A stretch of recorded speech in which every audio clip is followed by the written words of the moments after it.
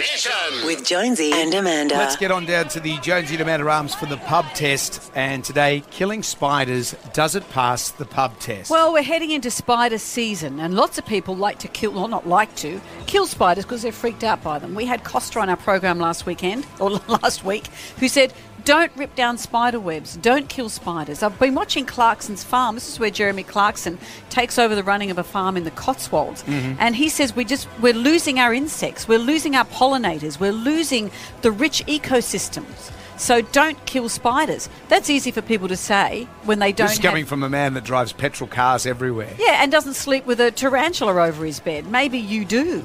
I try not to kill them because I'm not freaked out by spiders, but I'm not comfortable at the same time with them. Well, what do you think? Well, what do you think?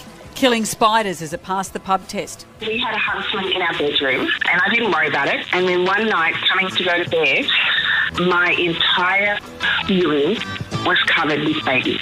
I can't tell you how many. So huntsmen can't stay in the house. Depends. If they're small and black and look dangerous inside the house, they get squashed. But if they're huntsmen and that, we relocate them outside. But because I live right on the bush, we've got scorpions in the house as well. Oh, hell yeah. If it's got 8 legs and 2 fangs, it's dead.